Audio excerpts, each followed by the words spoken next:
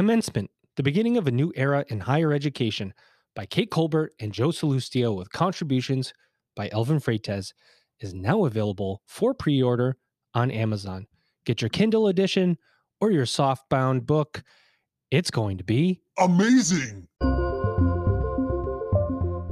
Advanced 360 Education is a data-focused digital marketing company with proven positive outcomes for educational institutions.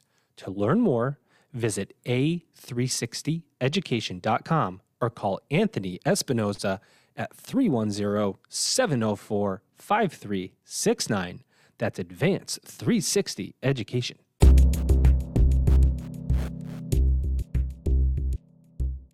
Welcome back, everybody. It's your time to ed up on the EdUp Experience podcast, where we make education your business. Now officially past 500 episodes of this podcast, and I don't know what to say. Thank you for all of your support. It's kind of a big momentous occasion for us to have passed 500 episodes. If people ask me all the time, how do you do this? How is it that you get this done? Well, let me tell you how sophisticated we are here at the EdUp Experience, everybody. I record every day standing at my desk. I record every day at lunch. So everybody else goes to lunch. They go and talk about things, have water cooler conversations. No, not me. I come here and I podcast every day. It's kind of like being in another dissertation where I just start writing for an hour. And instead I podcast. It's a lot more fun than writing a dissertation. But I do this every day. And then Elvin, every night, when he puts his kids to sleep, he goes into his bathroom and he edits and produces the podcast, mostly on his phone. So, no sophisticated equipment, just a burning desire to talk with amazing people in higher ed and bring you, ladies and gentlemen, the best possible content we can to help you further your careers, pique your interest about what's happening in higher education today. And there you have it. That's the entirety of the EdUp Experience production, recording and production facilities that we have. I do have a pretty good microphone, and as you know, many of you, I do have sound effects. And so somewhere around episode 250, I think I started figuring out the sound effects. It makes a little bit of a cool element into these podcasts, I think. Oh, yeah. So there you have it, ladies and gentlemen. We're already on our way to 1,000 episodes. Probably by the time you hear this, we'll be at 510. So a couple weeks out, I have a guest with me today who has a lot to say about what's happening in higher education with a pretty incredible story. Let's see if we can bring him in a particular way. Come on, put your hands up in the air. Ladies and gentlemen, my guest today, Dr. Chuck Ambrose, Chancellor of Henderson State University. Chuck, what is going on? Joe, I tell you, I wish I received that kind of welcome in all the introductions I have. But, with you broadcasting at lunch and Elvin in the bathroom, I just don't know how to meet you in between, really. Well, you know what? We all do what we can. We all have a way of getting things done. And as I understand it, Chuck, you have a way of getting things done. You've been in higher ed for a very long time, president for a very long time. I'm going to ask you later what you would tell yourself 25 years ago as a college president getting started. So think about that. But tell us the story. Where is Henderson State University? What do you do and how do you do it? Yeah, Joe, thanks for the invitation. And Henderson State is in South Central Arkansas, about an hour south of Little Rock, right on the I-30 corridor. It has Joe, an extraordinary history. And some of those intangibles that we all believe that small colleges kind of represents. It has roots founded as a United Methodist institution. So some of the Wesleyan tradition, right, of servant leadership and community still very, very evident. Public mission evolved. Like many campuses had one of those catastrophic events of the main campus burning down, and then it's students and community circling around an institution, believing in it, bringing it back. And then like many comprehensive institutions, rural serving really represents kind of that hope for college, right? That means the most for students. And been grateful on the part of being invited by the Arkansas State University system out of a relatively short history Henderson was taken in, right, and nurtured and kind of a part now of a larger system presence in Arkansas under the leadership of President Chuck Welch, who made an invitation for me to come and become a part of this institution. So we're grateful to be here. It has many elements, right, that represent what is systemic about private higher ed. It has many elements that are systemic about what is evident now in public higher education, and we're trying to think differently about how to serve students.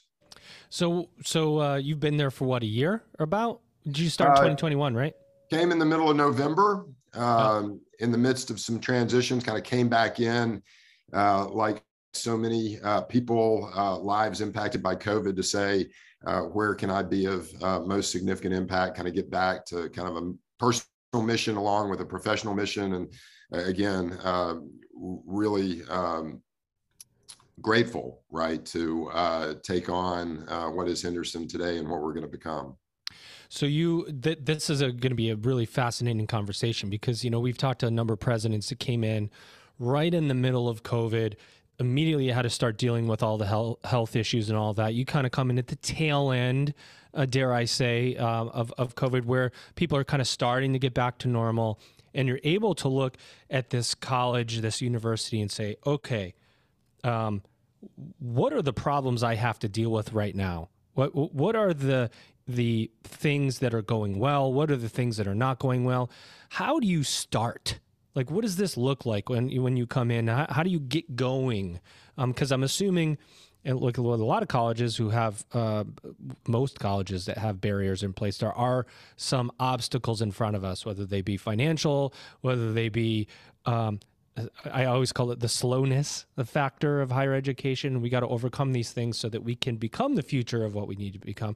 How do you get started? What does this look like? Tell us the story of you coming in. Yeah, that's a great question, because I do think as we, think future facing, right, on leadership, especially strategic leadership for higher ed, there's no question that really what started back in 2008-9 with the recession and kind of the reset of the value proposition was extended, right, with a lot of the systemic disparities that COVID literally ripped the bandage off all systems. It is, and Joe, I'll be very direct. It was a calling to come back in and extend, over 20 years of presidential experience, both in the private and public sector, to a place that was hurting and in distress. Amazing. And really kind of illuminates, again, some of the structural deficits. And I'd put it in frame for this because we are thinking about, the college presidency. We all know, right, where the potholes are, right? We know where the deficiencies are. We know where some of the real structural challenges are, but we also know all the tools that we probably should be using, right, to directly impact short-term and then long-term sustainability. But we work so hard not to, right, because with most of our spending and most of our investment being in people, it's hard to affect change that doesn't impact the people you live and work with every day, right? So in that toolbox of the things that you hope you never have to use or work every day not to use, unfortunately, those structural deficits that had manifest themselves all at one place at one time, again, for our listeners, it wouldn't matter if you're a private sector professional or public, discounting of tuition, completion rates, net, right, energy and revenue created, and really most of it, like private colleges, right, is all about kind of the net energy that student success means. How many students you have, how much does it cost for you to get them, how long do they stay, and do they feel the value up against the cost? Well, the public sector, right, a little different set of coefficients, right? It's mainly over the allocation of resources, how much we spend, how much we borrow, right, to leverage the future. And unfortunately for Henderson, many of those deficits, again, found itself all at one place at one time. Some of these challenges manifest themselves back in 2017, right? Stress test and the viability of Title IV. Some of the decisions made really kind of advanced some of these problems, right? You borrowed more money, you discounted more to drive enrollment, and then the pandemic hits, right? Yep. So in the first days from the middle of November, you start really, again, much more relevant to the private sector, thinking about slow to pay your bills, not collecting enough from your students, not being able to think what retention looks like, putting aside money for debt service, putting aside cash for payroll, and within hours and not days, Joe, all of a sudden you say, we don't have any cash. Right. And so one of the tools, unfortunately, I learned very early on, is in that situation, really to build and utilize a modified cash budget just to be a better steward daily, right, of your cash resources. And what we quickly found out was that we didn't have any. Very rare air for a public institution, right? Privates know how to live from semester to semester and know what it's like to work hard at the end of the fiscal year to preserve enough payroll to cash flow through the summer. Not so much for publics, right? For a lot of reasons. But unfortunately, again, if you wait too long and you're not willing to make those adjustments incrementally along the way, and they accumulate over years and even decades, it was very difficult. But within the first 2.5 months, on February the 3rd, I brought the recommendation to campus to declare financial exigency. Yeah, that's always a moment, right? And so what happens when you do that? For those that don't know, what is it, and what happens when you declare that? You know, it's a higher ed term. It's as close to corporate bankruptcy as colleges and universities can find themselves in. It's really an acknowledgement, right, that a lot of our workforce structure and our net cost and allocation of instruction are very difficult to change. So exigency is a tool to basically academic restructure in a fairly dramatic fashion. The AAUP actually puts it best.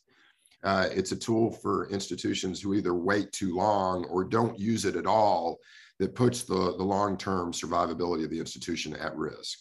It allows you to make faster financial decisions too, ultimately, right? It allows you to restructure staff, academic staff in particular, and say, hey, look, this is not working. We're overspending. We need to make quick adjustments. We may not, we don't have to go through the faculty committee structures to end up at these decisions. We can make them from an administrative level more quickly to save the institution, basically. Yeah, actually, Joe, there's a little element of more infusion of shared governance to that, because the handbook and kind of the faculty governance model actually outlined and predicated the process, right, of how you gain notice. The faculty took 14 days to actually affirm the recommendation of exigency. But the compression of time, given the notice and the ability to think about programs and people, probably the most significant cost containment in the shortest amount of time, certainly that a public has undertaken. So what do you do? So this is really interesting. So you come in, you know at least mostly what the financial structure and building blocks are of this university, and you come in Henderson State. So you come in, and so you look at it now and you go, okay, wait a minute. It's a little worse than I thought. Is it exactly what I thought? Is it, because sometimes it's hard to look from the outside in. You don't know until you pull the rock, turn it over, and you go, oh no, didn't know about that when I was thinking about taking the job. So it's a little bit, I'm assuming a little bit worse than you thought, and you knew it would be tough. Now it's way tougher than you thought. Now you're declaring I can never say the word exigency, and then what? Are you just like, what the heck have I gotten myself into? No, again, and it's a little bit more about the journey, right? It's exactly in many ways what I felt called back into, because again, Henderson represented the very common likeness of the two institutions that I served for 20 years, Pfeiffer University for 12 and University of Central Missouri for 8. And it was actually a confluence, right, of those two lived experiences that said, hey, not only do I know what's happening here, but here's how, we've addressed things in the past and what we would need to do. There's two levels, right? One, Henderson kind of best represents, again, some of the structural deficits that we're all challenged with. The amount, right? The enormity of it is just more significant here, right? But the short term, the cash position was much more severe than anyone recognized.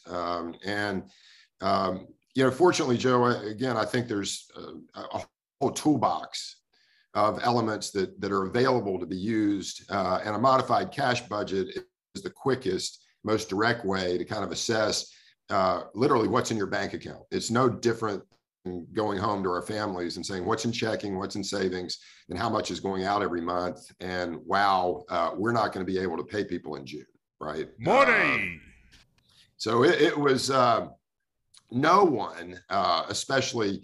And you know what, mask it. And again, we all live with this daily at one degree or another, but her funding and stimulus funding just masks, right, what the allows cash you to position. not have a problem we allow everybody to not have a problem for a little bit. And now CARES funding and her funding is going to go away, and people go, oh, wow, we have a $6 million deficit or a $9 million deficit. What are we going to do? Just put one more can that you could kick, right, for a little longer. And again, grateful to a CFO, Bernadette Hinkle, that could join and lock arms on a tactical analysis, right, to identify the problem quickly.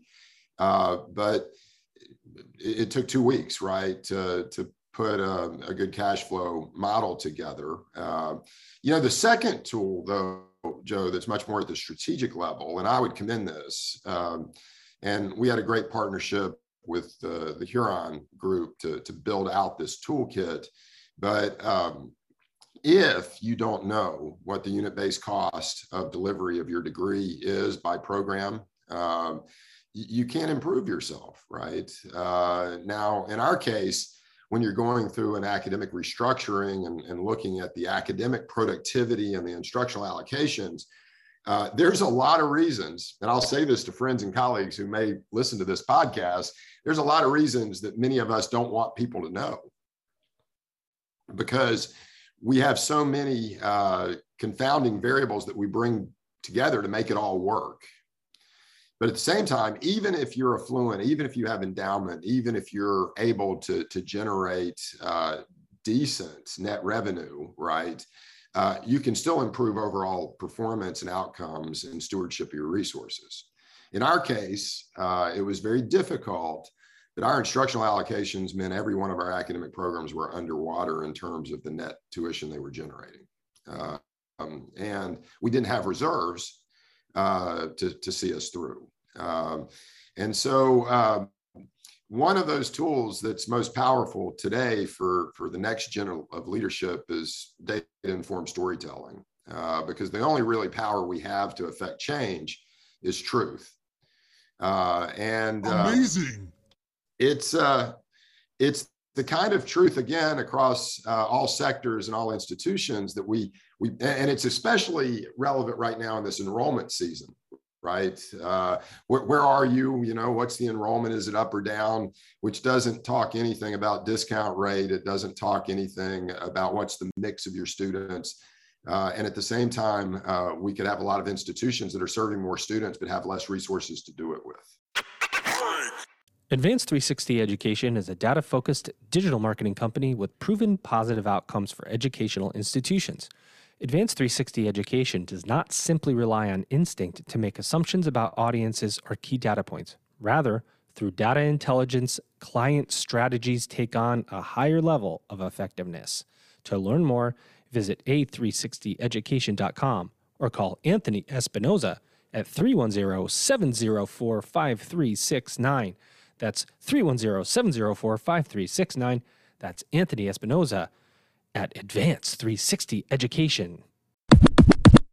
Yeah, the discounting is really it masks your problem internally and externally, right? We can discount to 95% of tuition and I can increase enrollment, no problem. We discount everybody at 95%, we're going to have hundreds more students than we would have had before, hypothetically. But then you've got no net tuition revenue, and then you can't pay people. And then you want to go dip, and you did something that I do a lot too, Chuck, and say, okay, think about your bank account at home.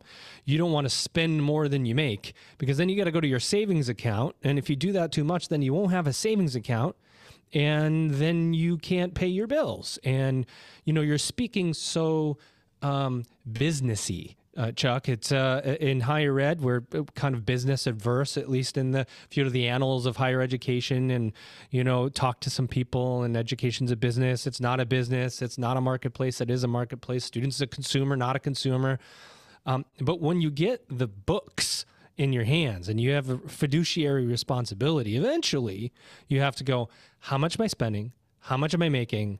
And how much do I have in my savings account? So you do have to look at least at the bottom line business terms to understand the business, right?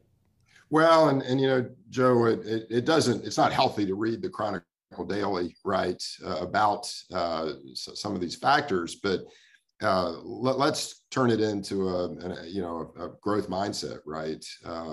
Faculties, campuses, the jobs they do, they deserve resources, right? They want modern equipment. You want career laddering. You want to invert the salary compression that most professionals are under unless they move and have to relocate. And so we're at the end, right, of a downward spiral of inflation, college cost, net tuition.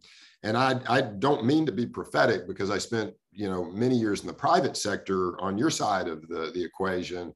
But I said, when publics begin to discount to generate enrollment, right, the spiral would be 10 times faster. And that's where we find ourselves, right? You've got any number of R1s who are serving thousands of more new students, who have regional impact on every enrollment-driven institution within their service region, right? And they're only doing that because they can, which really makes the rest of us have to respond with the kinds of financial aid packaging and awards that incentivizes. And of course, when you get down into the small privates that utilize tools like music and athletics, right? You're literally buying students to attend. And so as we slippery look back, slope, right? Very slippery slope. Yeah, we're on it, right? I mean, we are definitely we're sliding at a pretty fast pace, and it's all dictated. And a lot of people have asked about the loan forgiveness and giving up student loans, but it does not do anything, Joe, to address the reality that college just costs too much, right? It takes too long. There's too much of a gap between degrees and the kind of competitive skills that our communities say need to drive them forward. And when you finance it with debt, if we could turn the business of higher ed into what it was intended to do, and that's complete students with a degree, our resources would take care of themselves, right? But when public 4 years still hover in the 60s, right, our completion rate was in the 30s. For our Pell eligible students, it was in the 20s. The equity reality of what public college meant for students who attended Henderson is we became part of their generational challenge, not the promise of hope that college is meant to represent, because we were not getting our students across the finish line with a degree. That's interesting. You put it that way, part of their generational challenge, rather than so becoming part of the problem instead of the solution. Almost is because there's still 39 million students with some college, no degree. So there is a huge population of students we are trying to finish off so that we could deliver. I say we, all higher education, can deliver on the intent of what we were supposed to do in the first place, which is to finish them off and get them a degree, right? But now we have to go back in time and say, how do we get it done? How to reform the model? We can forgive debt for lots of people, but if you don't fix the income, if you don't fix the student who's taking out debt tomorrow at an institution they might not finish from, then this problem a few years from now is the same exact problem again.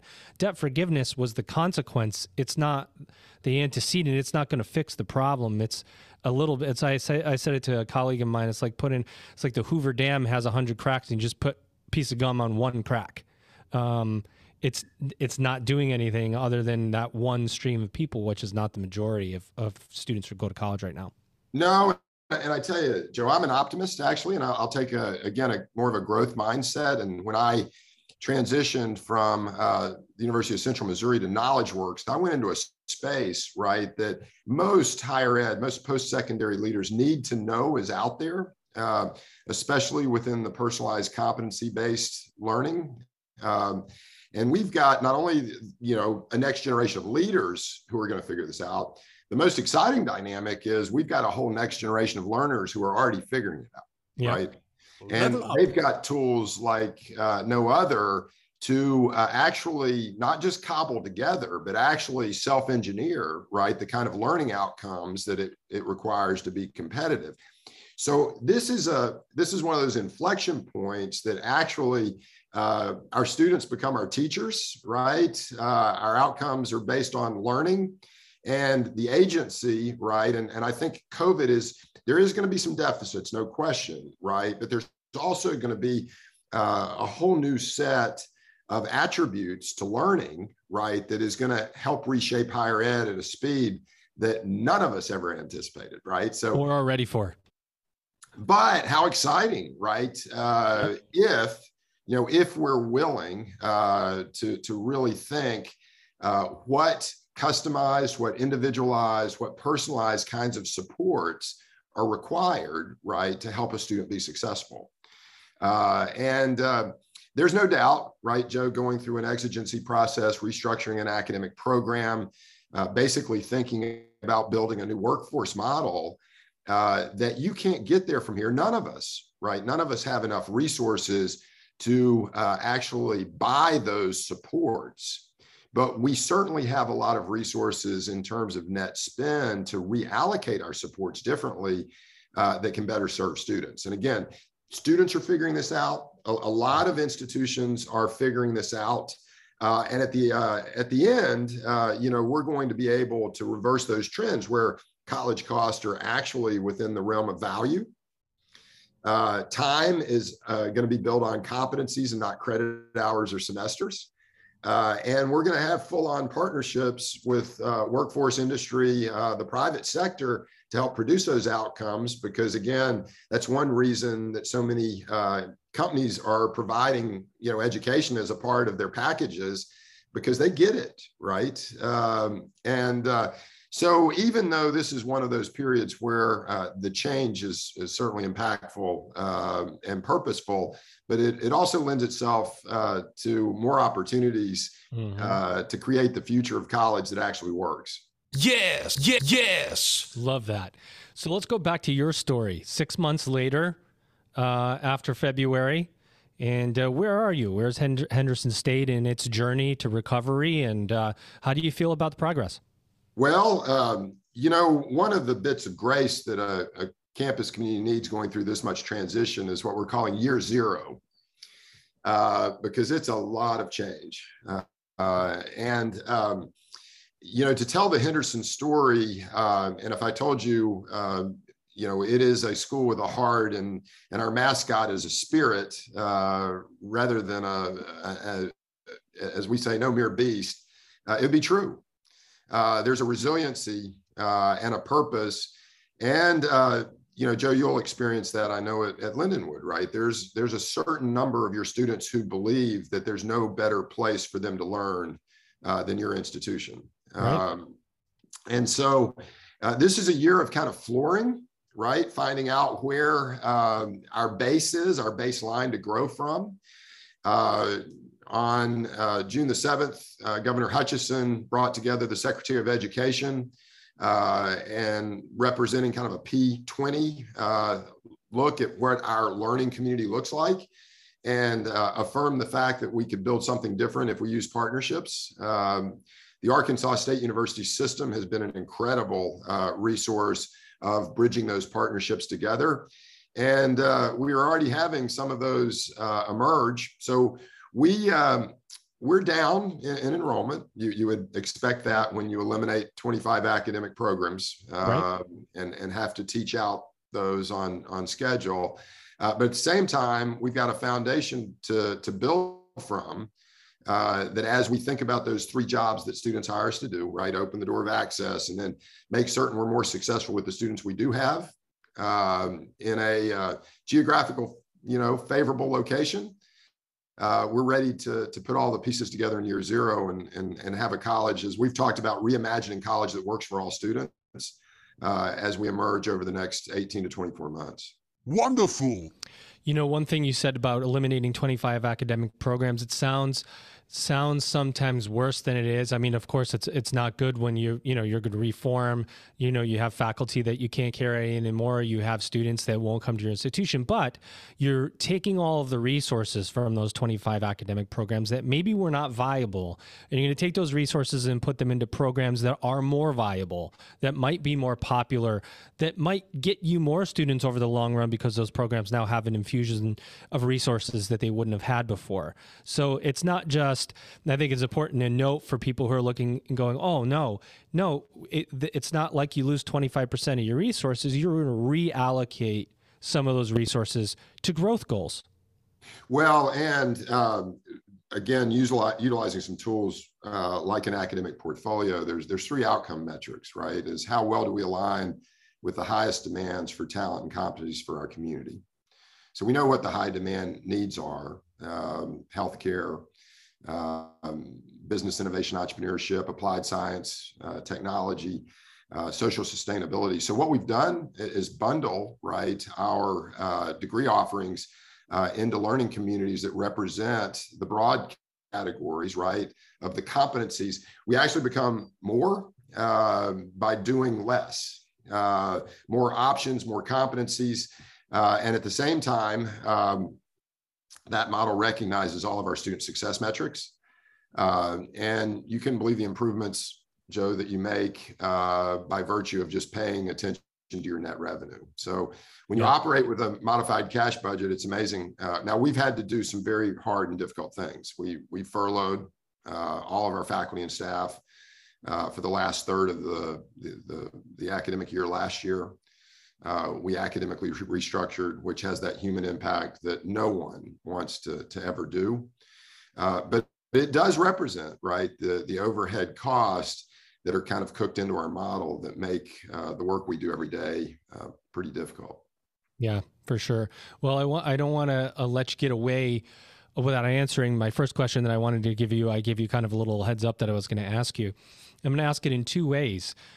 What's the advice that you give to presidents now? Think of one piece of advice that you think would help a president, the current president, because right now in your first year, right now, you're more typical of the college and university president.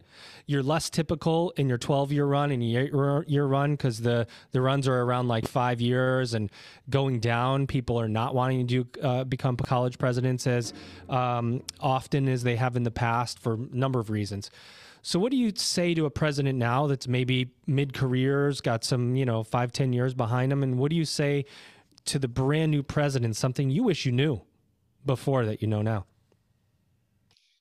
That's a great question, right? Because I have an incredible indebtedness. There was a couple role models that kind of set forth. I actually left Furman University as an undergraduate because of Dr. Gordon Blackwell and Dr. John Johns actually thinking I wanted to be a college president. They just made it look like the best job on the planet.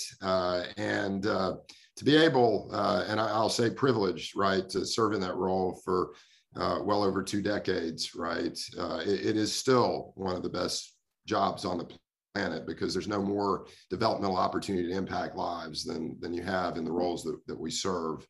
But it's changed, right? And I would say this first to boards and governance, that you need to empower, right? Not only in the selection, but in the support of your campus leadership the willingness to do the right thing.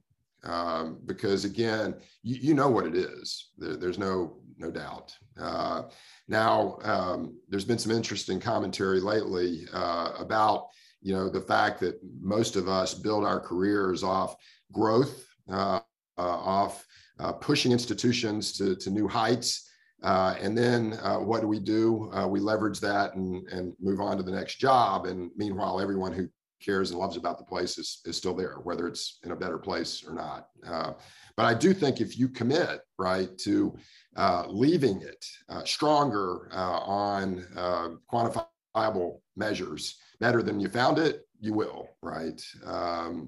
The other is probably my most key learning, right, is grow leaders around you, right? Empower 100%. Empower shared leadership to a way in which you're only part of and your guide, especially for those of you who have had extraordinary experiences, just allow, right, for that key leadership team across the leadership for faculty and staff, right, to do the right thing and not be afraid to.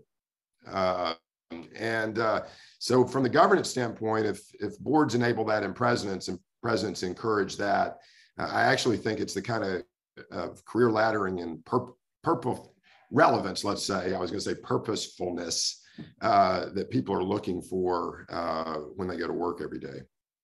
I love it. That's such a great piece of advice, and one that's kind of timeless, right? You got to build great people around you that know the work, are passionate about it. We like to end our episodes. Chuck, I'd probably talk to you all day. I'm pretty sure I could. We would have a back and forth that would be a lot of fun. But alas, we are both busy professionals here in higher education. So I'm going to end with the last two questions. Anything you want to say, number one, about Henderson State University that hasn't been said, and important facts you want the audience to know, anything at all that you can think about Henderson State? And what do you see as the future of higher education? Yeah, you're right about the all day kinds of answers. But I think in Henderson's case, it all goes down to the value of relationships and people, mentorships. I've heard this said more recently in different ways, but to persist a student and really help them be successful, they only need one or two real reasons.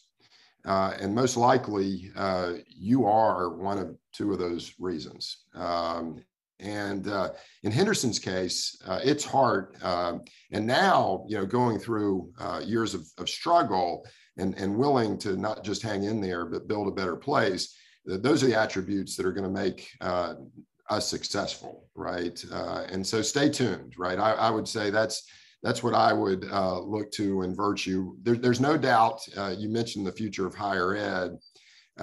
If we do not change, right, if we don't consider restating that value proposition and translating that into a cost that people are not only able to afford, but willing, our challenges are only going to get worse.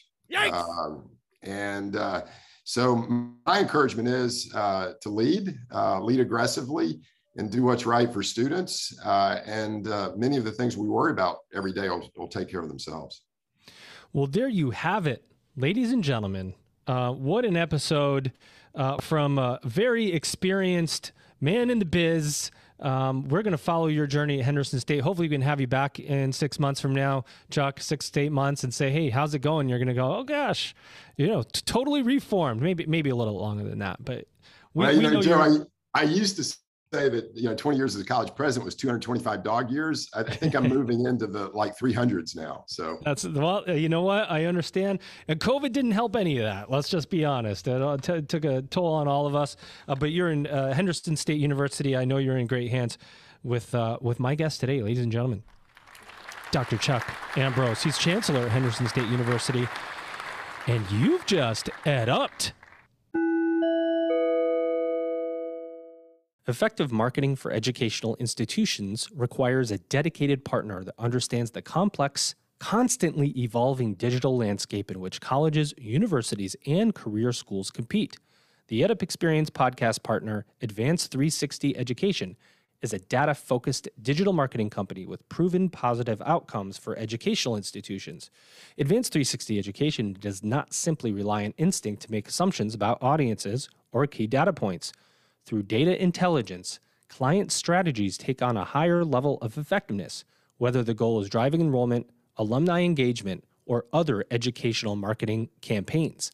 To learn more, visit a360education.com or call Anthony Espinoza at 310-704-5369. That's Anthony Espinoza, 310-704-5369, a360education.com.